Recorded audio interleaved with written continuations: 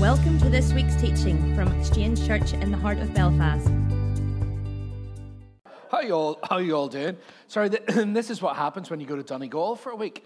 All right. So for those of you who are interested, I hope you were praying for us. They had the worst storm, as a local said to us. They had the worst storm that they've ever seen for years. Isn't that brilliant? So I know you said that the weather was a bit rough over here. We were right out west in a place called Toogood, which is like the next stop is America. And literally like the next stop, you step foot into the water in Toogood, and you basically hit, I don't know, somewhere over there. Somewhere in America anyway, Canada probably.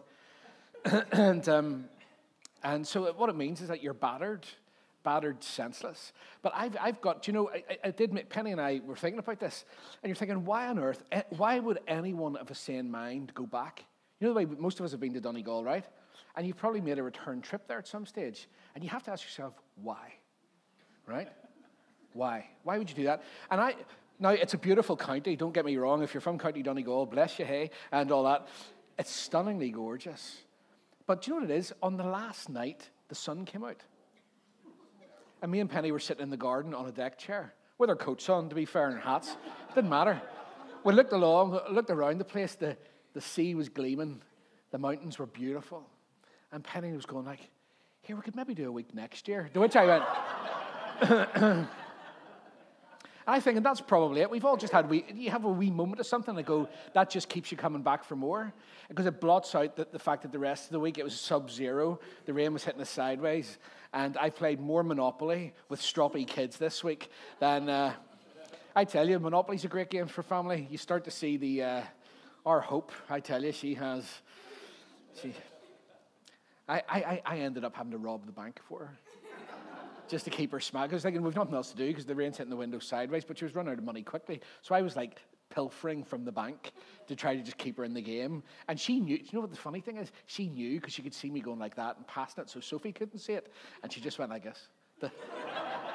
And I thought, wee slapper, she knows fine well. Anyway, so we had fun. Are you ready to learn from the Word this morning?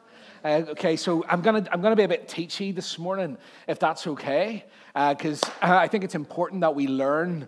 And we're in this series called about Strongholds, and what I've been saying is that the biggest stronghold in your life is not something that you face outside. Of course, the world gets darker, right? What should we expect? People who don't know God and don't know Jesus, we shouldn't expect in one way that they kind of reflect the goodness and the glory of God. Why would they? They haven't been born again, isn't that right? And so we see in part. So and the church should not be rallying against the world. Can I just say that? That's not our job. Jesus didn't come to condemn the world, but to save the world. Do you get that? Jesus loves people. He's not against people. He wants them out of their sin, and we're a firm believer in this church. We're a church that is all about the grace of God. That does not mean that we're universalists. The only way that you can enter in to the fullness and the favor of God is through Jesus Christ. Okay, coming to Him and repenting, turning around, and being forgiven and born again. We absolutely believe that. Is that okay? Is that clear for everyone? Lest you go, oh, you grace people are all half bonkers. Well, we are all half bonkers, but not in that way anyway. And so what I've been saying is the greatest battle in our life is between our ears. Do you get that? And what I've been saying is that we cannot, here's my thought, here's my starter for 10. You can, let me just get rid of that Donegal cough. Right, you can, do you know it's absolutely possible to hear the grace of God every week, to hear it, to be around it, to listen to this great preaching and other people who can preach not as well as me, but pretty good, okay? Give them a B for effort and all that kind of stuff, right?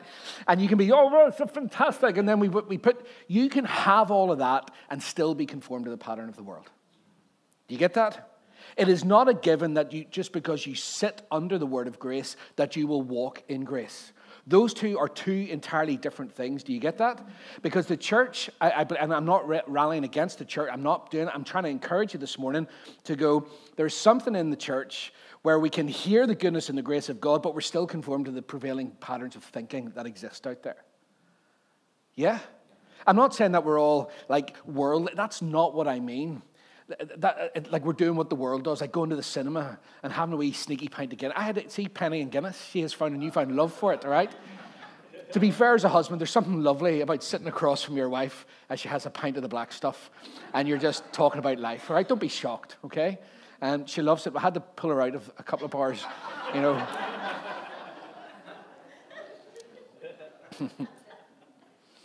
But you know what? She was in Donegal and nobody knew her, so I was like, that's all right.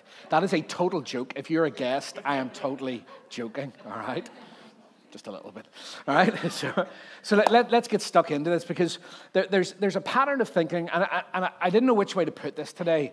There's a pattern of thinking in the world, right? If you go on, I am endless, as you know, endlessly fascinated by social media.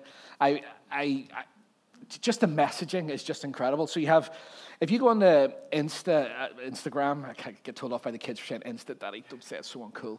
And but Instagram, you have like, if you can't go more than 5 minutes, right, where you can't see like posts, but quite frankly, people who look like him, you know, fit and healthy and all this kind of stuff, stripped to the waist, eating raw steak, going, your life can turn around if you follow my 5 steps and all that kind of stuff, right?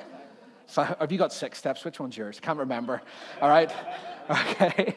But you know what I mean? And you have this, your life can be amazing. Your life can be this. And all right. And I don't know about you, but I always kind of feel like I'm not enough. Anyone? I look at all that and stuff, go, not a chance. Sorry, not a chance. You got me at stake, right? So there's this thing of going, like, the message of the world is, you're enough. You can do it. Whatever you need is on the inside of you. And I want to call complete nonsense to that. Has anyone tried on your own steam to do anything meaningful in your life? What I mean in terms of changing something by your own effort, and can honestly hand up to God this morning and in front of us all go, yes, do you know what? It changed forever because of me. Anyone? I see that hand.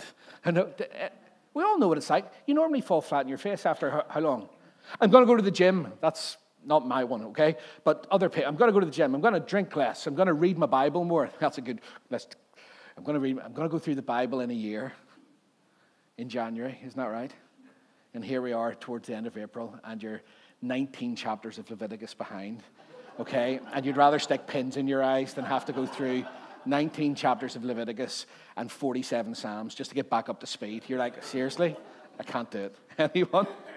Isn't that the truth? You know it is. All right? For this, you go, oh, no, I've done it all. Oh, well, good for you. Bully for you. Medals on the way.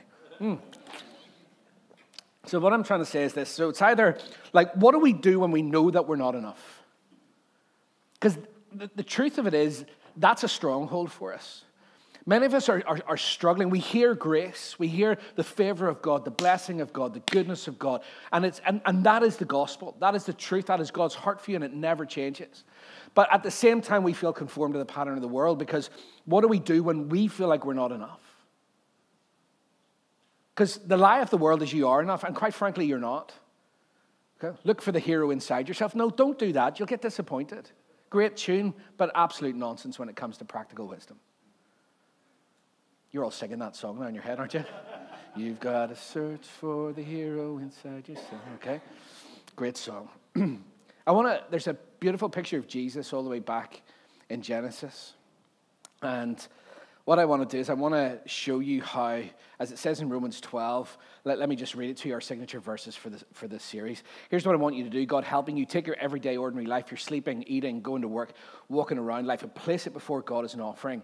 Embracing what God does for you is the best thing that you can do for him. Don't become so well adjusted to the culture that you fit into it without even thinking. Instead, fix your attention on God. You'll be changed from the inside out, readily recognize what he wants from you, and quickly respond to it. This is the key, okay? Recognize what he wants from you and then quickly respond to it. I want to say that to you today because I'm going to preach on Penny. I talked it through with Penny. She was like, yeah, well, let's know. And we had a conversation about it. That's what I'm going to say. And that's kind of what we do, all right? And it's good because it helps me to go, this is where I feel like I'm coming. She goes, I don't think that's right. What are you on, or whatever? And I was like, I've been playing Monopoly for 2 days. This is just what I think it is. Help me out. I don't even know if I'm a Christian anymore. I think my kids are probably turned into some kind of flipping kind of apprentice type thing. Sophie's just such killer instinct when it comes to buying stuff. I don't even know if I love Jesus, and so just help me with this. That's what the conversation was, right? And so, because there's something in it that we go today, we've got to understand that when you hear this, it doesn't mean that's just another wee bit of grace to make you feel better. Mix it with faith this week. Do you hear me? Because it's of no good to you, the word says, unless you take grace and you mix it with faith in order to see something happen. It is not an excuse for laziness. It's not an excuse for inactivity. It's not an excuse to go, someday my ship will come in. The maturity under grace looks like, God, you have said, now, therefore, I respond. Do you get that? And it's not in order to get from you, it's because you have done. Does that make sense? So when the Lord says he is your provider and under grace you are blessed, the work of your hands is blessed, my personal response is I sow and I give. Do you get that? And then the Lord blesses with even more. I don't go, oh Lord, I just want to see a breakthrough in my finance, but I'm so afraid. The pattern of the world is hold on to everything you've got and you can't trust God with your money. Right? But grace says, but mix it with faith. Right? And I'm going to show you, and whenever you go, I'm not enough for this, the Lord says exactly, let me show you from the word right from the beginning, that you were never enough. You were never designed to be enough. Jesus is the only one who's enough. Okay? Is that okay? Okay, good. So let's go. We're going to look. I'm going to give you I'm going to set it up for you because right back in the beginning, let's talk about Adam and Eve. They were priests, priest kings actually on God's behalf. And what they would do, they were sent to replicate God's rule over the whole earth, okay? So they would enjoy all the blessings of God as long as they didn't eat from the tree of the knowledge of good and evil. Everyone's with me? Go, yeah, we understand this. This is brilliant. So what happens is, you know, if they eat from the tree, this is the context, then death and the curse will come. Now, at the very beginning, Adam and Eve couldn't live with their bit of the bargain. Do you get that? Just imagine it. Adam and Eve, from the very start, the Lord says, you will live, walk with me in the cool of the day, enjoy my fellowship close by. And at the very beginning, Adam and Eve just went, whatever, all right? They were unable to fulfill their side of the deal. And they chose to disbelieve God and trust their own instinct, right? That's what we do today. We choose to disbelieve God and trust our instinct, therefore we're conformed to the pattern of the world. Does that make sense? And the pattern of the world will never bring you life, freedom, healing, and wholeness, ever. Okay? If it's not born of the Spirit of God, it will only ever lead you to death. That's what the word says. All right? But yet, so we see right from the very beginning, they trusted their own instincts. When there was something that was right and wrong, they kind of under pressure went for themselves. So they sin against God. They fracture that divine human kind of relationship, and it plunges us all into sin and death. Thanks very much, Adam and Eve. We all get to be born into it. And that fall accounts for all of the brokenness and the corruption that we experience today. Now, as I was reflecting about this and thinking about it, I felt like, well, if right back at the very beginning, even with those people who had God face to face, if they couldn't do it, what chance do I have? Like, seriously? Because I know that I'm not enough. I'm sick, sore, and tired trying to be enough, disappointing myself, my family, God, and everyone else. And I know that I'm not enough, so where do I go? Where do I turn? Where can I draw hope and grace from for these days that I will see the goodness of God? Is that ringing a chord with anyone? Okay, good. Because it's fantastic. So where does it all hinge on? Right? So it all hinges on this thing here. At times I feel at sea. At times I feel afraid. At times I feel like I'm not trusting, or what should I be doing more of? It's all about that. And the Lord says very clearly that the fact that you're not enough should never be a problem for you, because I understood that from the very beginning. And so what the Lord did was he established what's called a covenant. Now, I realize that we use these words, and I use these words mostly from the front, and I bandy them about, and I think that most people understand what they mean. And then I realize most people don't have the first notion. Oh, yes, we're a covenant. God's grace covenant, that's what we all believe. And so let me just explain it, okay? Because covenant is where this sits. I'm going to show you how the Lord in covenant this morning has promised you that despite your failure and despite the fact that you will never be enough, that you can believe that today, actually that's not what's most important, because it's not about you, it's about Jesus and what he did for you. Does that make sense? So what does covenant actually mean? Right, this is where you're going to learn. So let me explain. There's actually no consensus in amongst smart people about the number of covenants divine. I'm going to explain what it means. There are 5 explicit ones in the Bible, and they form the backbone, if you like, of the whole biblical story, our story. There's Noah, Abraham, Israel, David, and then the new covenant of God's grace, right? Now, all of these point to the climax of the story that we celebrated last week, which is Jesus and his resurrection. And you know what? Today we don't talk a lot about covenants. We just kind of use the word and move on. But there's something that, but covenant is one of the most important themes in the whole of the biblical narrative, because it's the skeleton, if you like. It's the structure in which the whole story is built. And if you can understand it more, do you know what? It's interesting in your head for sure. But do you know what tomorrow morning? What the difference will be for you tomorrow morning when you wake up and you've got to, for us, get those kids back to school. That's going to be absolutely class, isn't it? Holy smokes, 2 weeks off. Anyone? That's always any parents in the room going, oh, Lord. All right? Going to be tears and snotters. And that's just me, never mind the kids, for goodness sake. All right? Boom, boom. But what difference will it make to me tomorrow morning? Well, actually, what it'll do is it'll give you something in your head and your heart to declare over your week, to go, thank goodness for Jesus and his grace, all right? At the start of a week when I think about all the things I've got to accomplish, all the things I've got to do, all the meetings I've got to take, all the expectations I've got to manage, all the things that are in front of me, thank you, Lord, that at times it feels like it overwhelms, but actually, that's not the issue. You're enough even when I'm not. Anyone? Okay, cool. So, because from Genesis on, what God does is he enters into one formal relationship, a covenant, with different groups of people. And what happens is all these covenants push towards one point, and that's Jesus and his grace. Okay? So what is it? What is a covenant? We should ask a few people, okay, and see what you can come up with.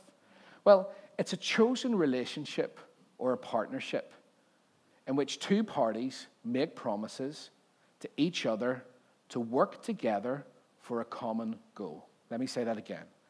It's a chosen relationship where you get two parties who make binding promises to each other, and they're going to work together to achieve a goal. And what happens is they're often accompanied by signs, oaths, and ceremonies. So think of marriage as an example. It's a good one. Covenants contain defined obligations and commitments, but they're not contracts. Okay? It's really important. You don't have a contractual relationship with God. A covenant is not a contract. In the biblical times, okay, they weren't contractual, although they did define obligations and commitments one to the other. They are relational and they are personal. Do you get that? God is not a cold God. Jesus this morning doesn't simply look at you and go, I've written a contract between you and me. He's deeply personal about you. Do you get that? The promises that he makes to you are not cold like you would write up with a solicitor or a lawyer, okay, going, well, there it is. It's almost like a cold document. It's not that. He's making commitments towards you because of his deep love for you. And so a covenant is not contractual in the sense that we understand it. It's deeply personal and deeply relational. So it's like being married, isn't it? Like a husband and wife, we choose to enter each other into a formal relationship. And then what happens is, hopefully in a lifelong faithfulness and devotion, what we do is we work towards each other. We make promises to each other for common goals. For example, raising kids, right?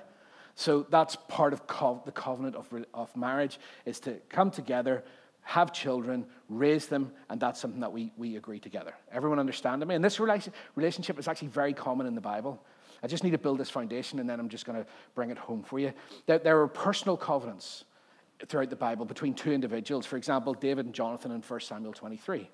There were political covenants between two kings. So you go up from the personal level to the national level. You think King Solomon and King Hiram in, I think it's 1 Kings 5. Yeah, and you see those relationships. And then you have nations, okay, where there's covenants between nations. And so it was part and parcel of life. Part and parcel of doing life in the Middle East was covenant. It was dead normal to them. And so it makes perfect sense in the context of the Word of God that God would then reach out to us as human beings to reveal himself, okay, in a structure that everyone looking at would have understood. Does that make sense? Because in their world, when the Bible was written, it's like, of course, that's what you do. You have a covenant, you have an agreement, a personal commitment defining obligations and responsibilities with each other. Now, so what happens is God takes a small group of people and he makes a covenant with them. And in the Old Testament, there are four big ones. The first one is Noah. And what was the covenant? I'll no longer destroy the earth. Do you get that? This is why I love when you see the internet's brilliant for crazy people, isn't it? I follow, much to Penny's chagrin, okay, sadness, I follow a few like, here's loads of crazy people on the internet type accounts, because they're just good crack, right? And some of them are like, God is using climate change to bring people to repent. I was reading this week and was going, so the whole thing of climate change and all, which I'm fairly skeptical about anyway, I'm just going to put my hand up and show me the data, right? And, just chuck that grenade out there, right? And God's going to destroy us all. He's going to use climate change to bring everybody back. And I go, he actually promised Noah in the Old Testament he would never again destroy the earth. Anyone?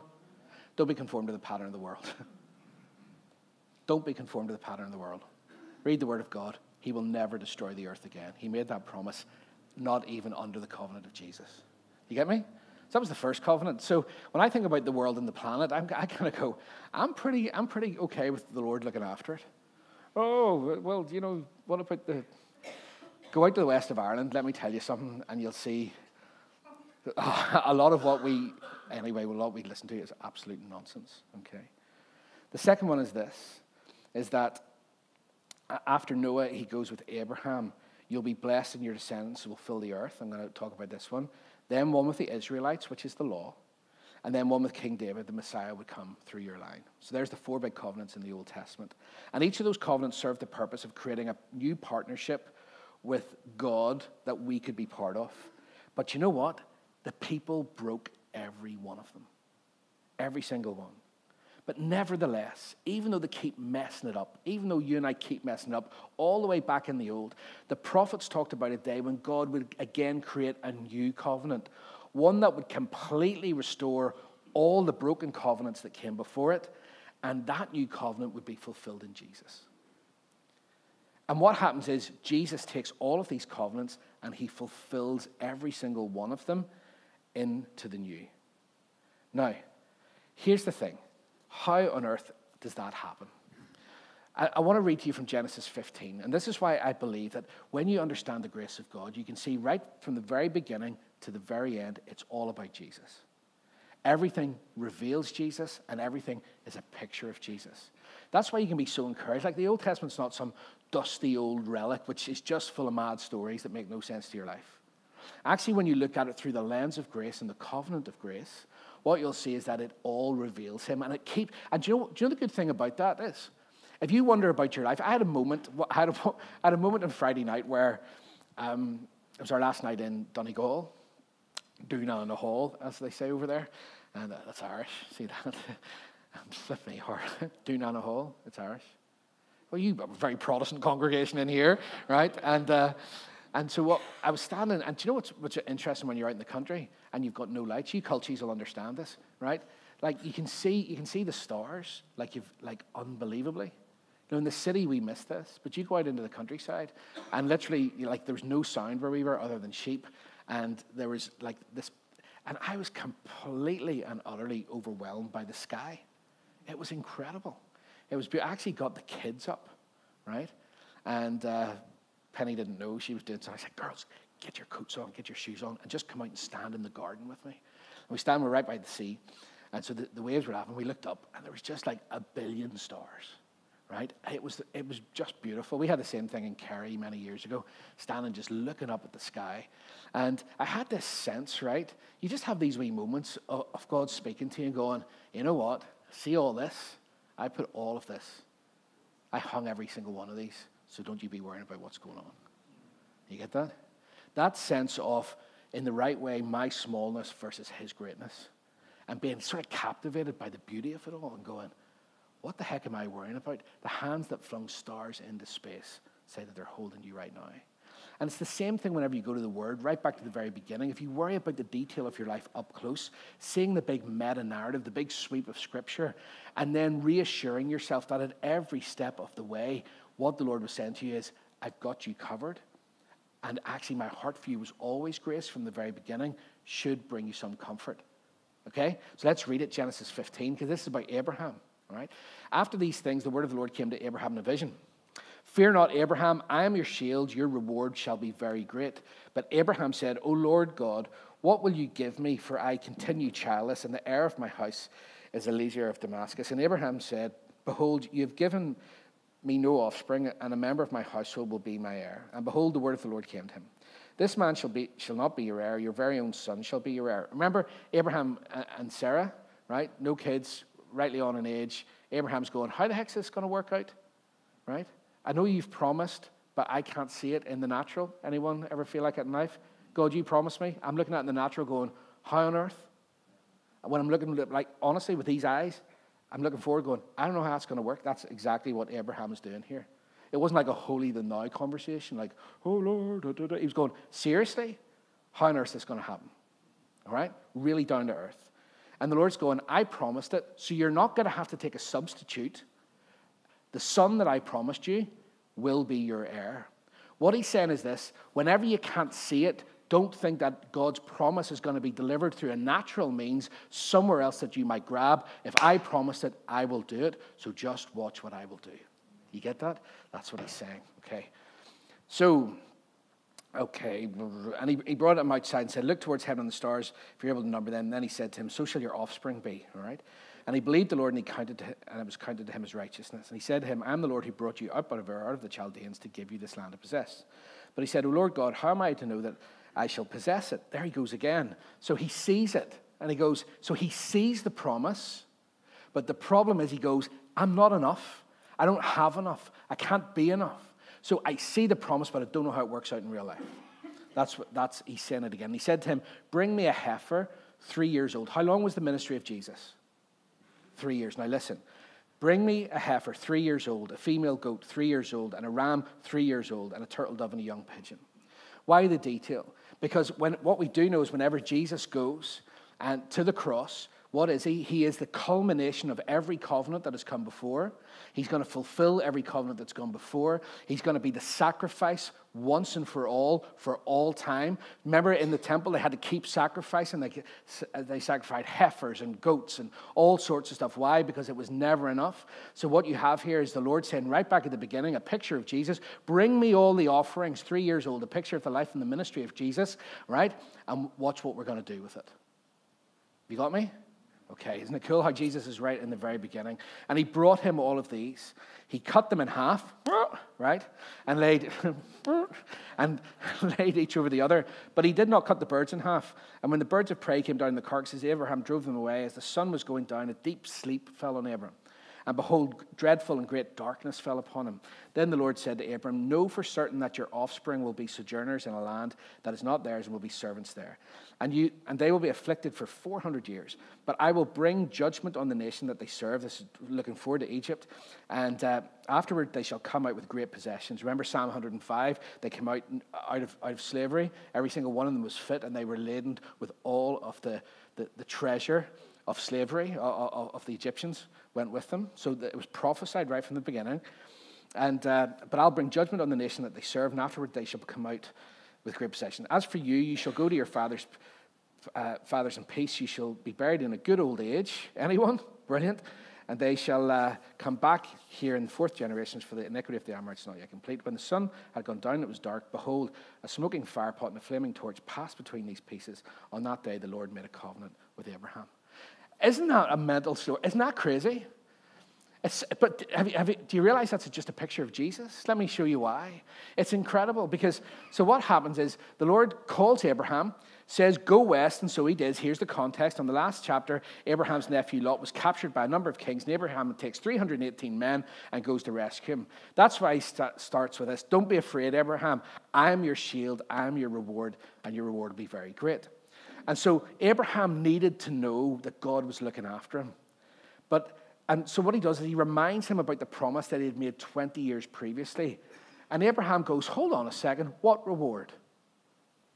What are you talking about? So the Lord goes, I am your shield and I am your reward. And Abraham almost casts it back up into his face and goes, what reward? I'm still childless. You know, if none of you would be brave enough today, but I know probably, because it happens in my heart at times, where I go, promise? What promise? Anyone? It's okay. He loves you anyway. Stop hiding it.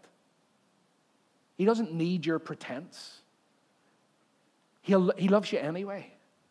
And the more you can stop pretending with the Lord, and putting on your Sunday face with him, the more you can receive grace upon grace and see your life change. That's the truth. He doesn't need your Sunday best. He knows you intimately, every hair in your head. For some of you, that doesn't take very long, clearly, but you know what I mean. Just throwing that out there.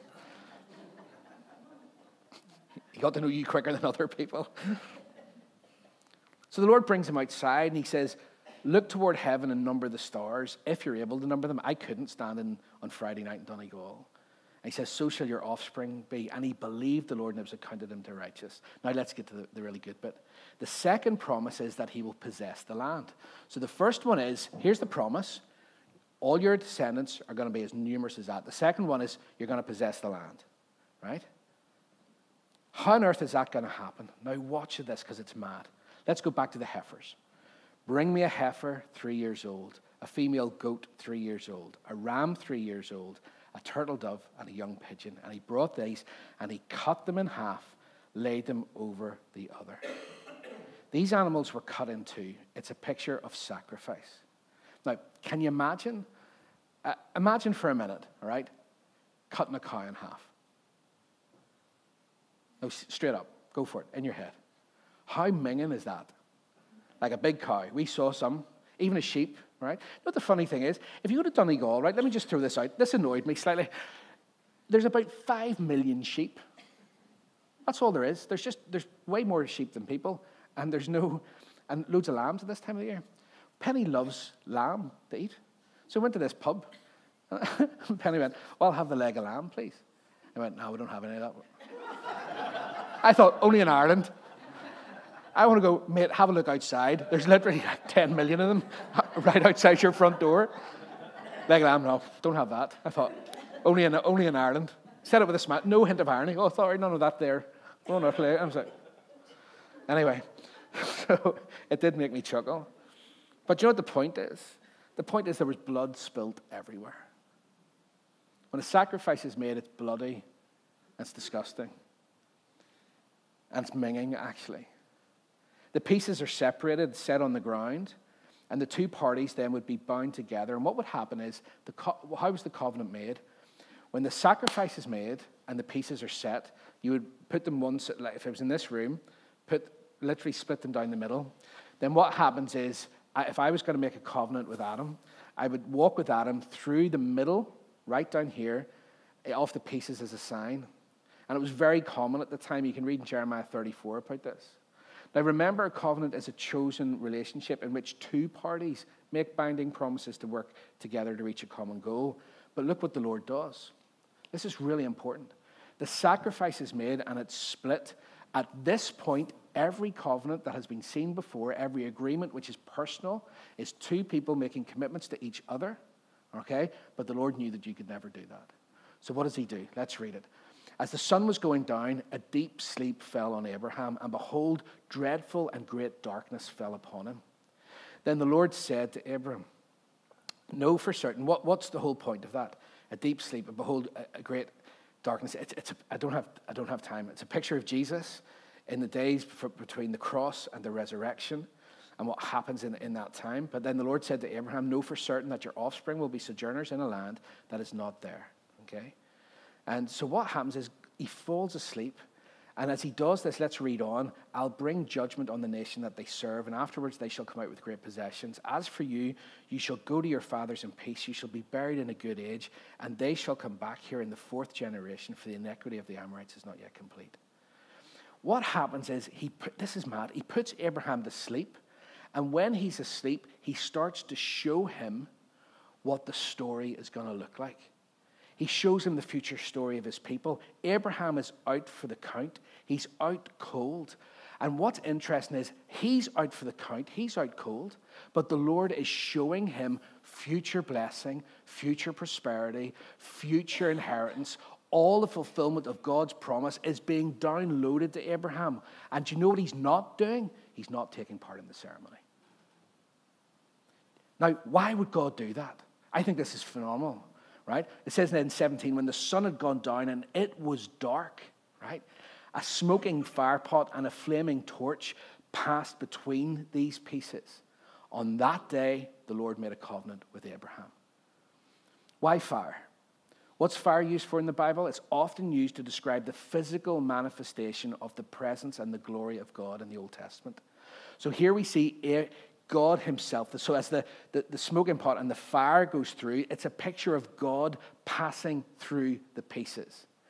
What happens is God is fulfilling every part of the ceremony, and the covenant is him doing it and not Abraham. Do you know what the point is for you and I? He didn't need Abraham to make a covenant of future blessing with him. Do you get that? The Lord doesn't need your bit. The Lord doesn't need your effort. The Lord doesn't need anything for you because he knew that you were never enough. And actually, what the world will say is, you are enough. You're strong enough. You can do it. No, you can't. Throw yourself fully on the grace of God. Why? It looks to the world like it's stupid. It looks like weakness. It looks like it's some kind of like sissiness almost, like, oh, those Christians, No, it's not. It's actually what the world doesn't understand is when you feel like you're the weakest, you're the strongest. Why? Because grace is at work in you. And so do you know what I love about this? It wasn't just about God fulfilling the covenant. Do you know I actually think of what it was?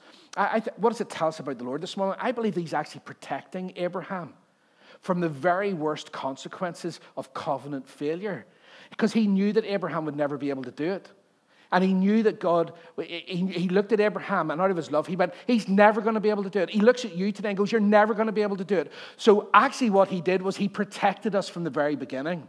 Because if you made a covenant with someone and you broke your promise, then there was all of the consequences that came from breaking the promise. Do you get that?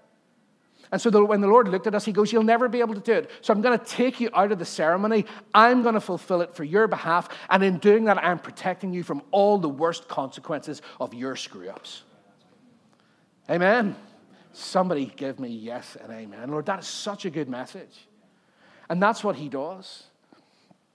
He will not let Abraham's failure. And this is why he's showing him. He takes him to the side, puts him to sleep. It's a deep sleep. And it's not just get out of my way so I can do this. He's showing him and releasing him into his future by going, I'm going to pass between the pieces. I'm going to make this covenant. And as I do that, this is what's going to happen for you. Do you get that? Stop thinking that you are enough and just start to say, Jesus, thank you that even when I am out of it, you're still working and showing me what my future. That's why it happens.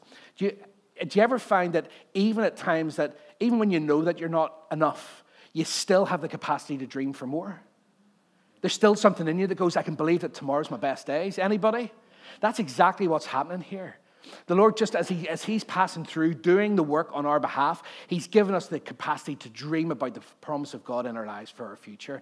And he's showing us it's not just for now, Abraham, it's for your generations. Can I encourage you today? Stop just thinking about yourself, because the promise of God over your life today is because he went through for you, your children and your grandchildren, your extended families and everything else will walk in the fullness and the favor of God. Amen.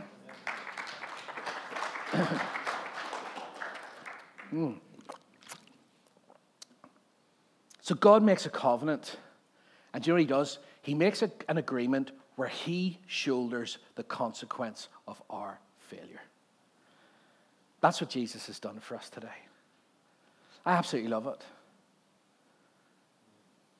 See, when you stop pretending, and stop letting on, and just go, actually, I know. I remember I said at the very start, this is not a manifesto for laziness. Or just going, well, the Lord knew I was going to be a bit of a mess here or not. That's not the point. You've been set free from it so that you can live in the promise that God is downloading to you. Do you get that? Abraham still had to move. He still had to uproot his family. He still had to respond in faith. He still had to move from the place where he was to the place where God called him to be. He takes a bit of a detour in the middle of it all, but then his father-in-law dies, and he keeps moving. He keeps moving towards the promise that God had for him. You get me? So don't take this message there. Brilliant, I'm off the hook. It's not. If you do that, I just go, you haven't even begun to understand the grace of God. It's not an excuse for laziness. It's a catalyst for faith. To go, for me, I go, well, if you have done that, if you shouldered the worst of my consequences and the worst of my failure, if you pre-programmed in from the very beginning and gave us this picture right from the very beginning that you would make the covenant, right? And you would fulfill every covenant that went before so that I could just go, nah. I go, no, that's not. Surely we're missing it. Surely our response needs to be, yes, Lord, amen. And it frees me then from the worry of not being enough.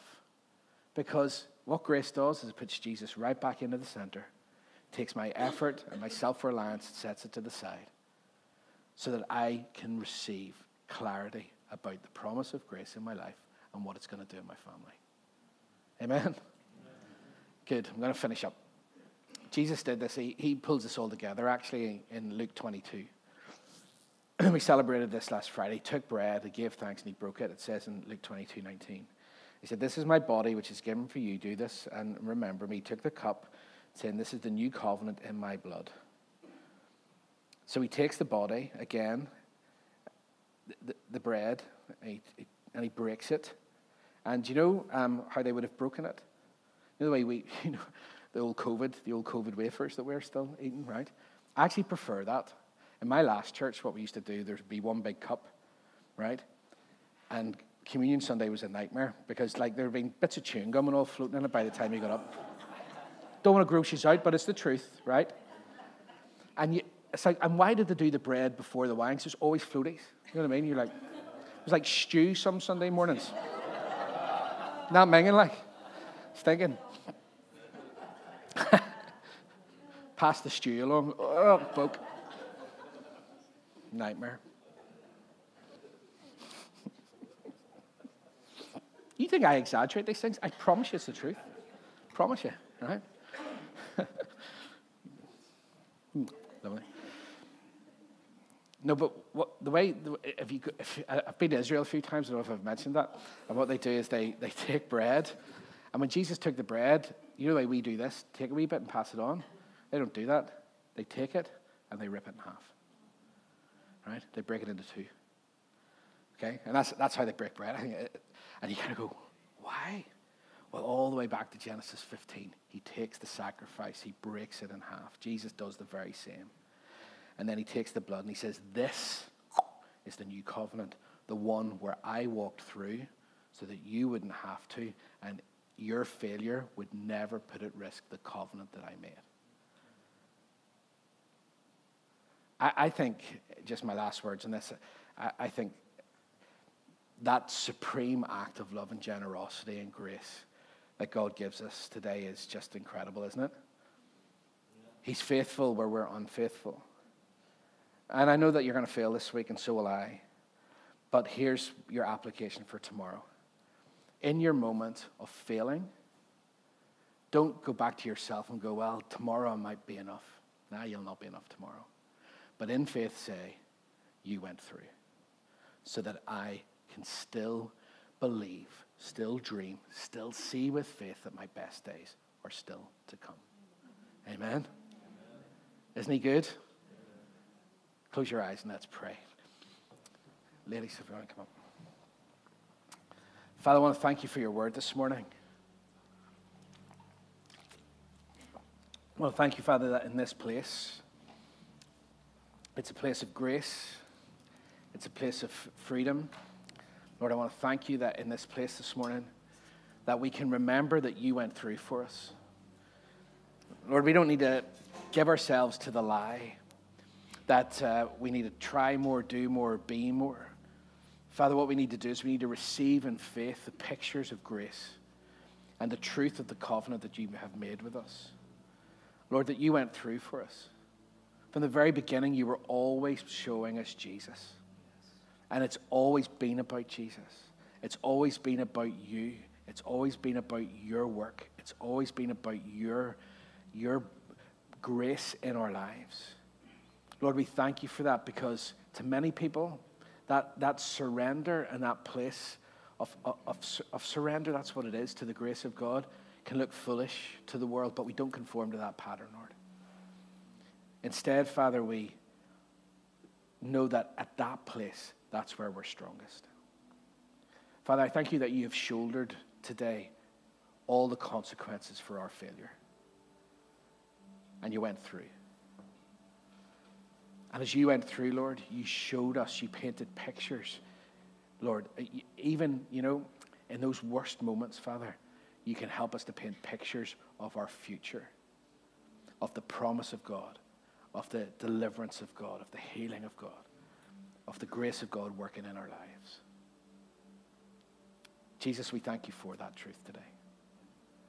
I pray that your confession this week, in your worst moments, in your failure moments, would be, he went through for me.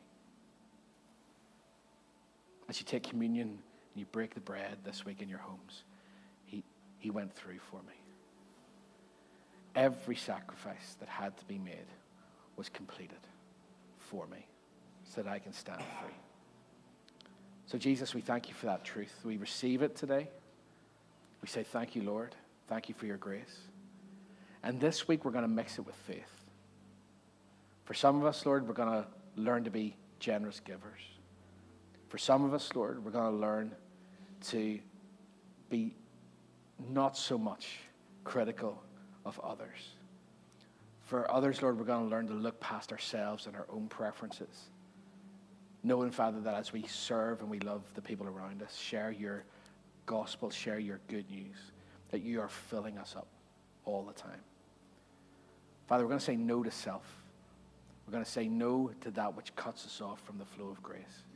And we're going to say, because this doesn't depend on me, then I am, it's like I am free to take a whack at it this week in faith, to push where I've never pushed before, to try what I've never tried before, to speak where I've never spoken before, to take courage this week, because the covenant of God's goodness and faithfulness in my life is not dependent on me getting it right or wrong. So that causes faith in me to take more risks, to have more courage, to speak up more.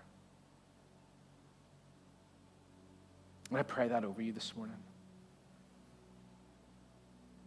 The confidence that only comes from the Lord would so fill you this week, would so fill your heart this week, would strengthen your very bones this week. And all God's people said. Stand to your feet. We're going to worship the Lord together. And just take this moment. Don't start to wander off in your head. We're going to take our offering as well. Be generous in your giving.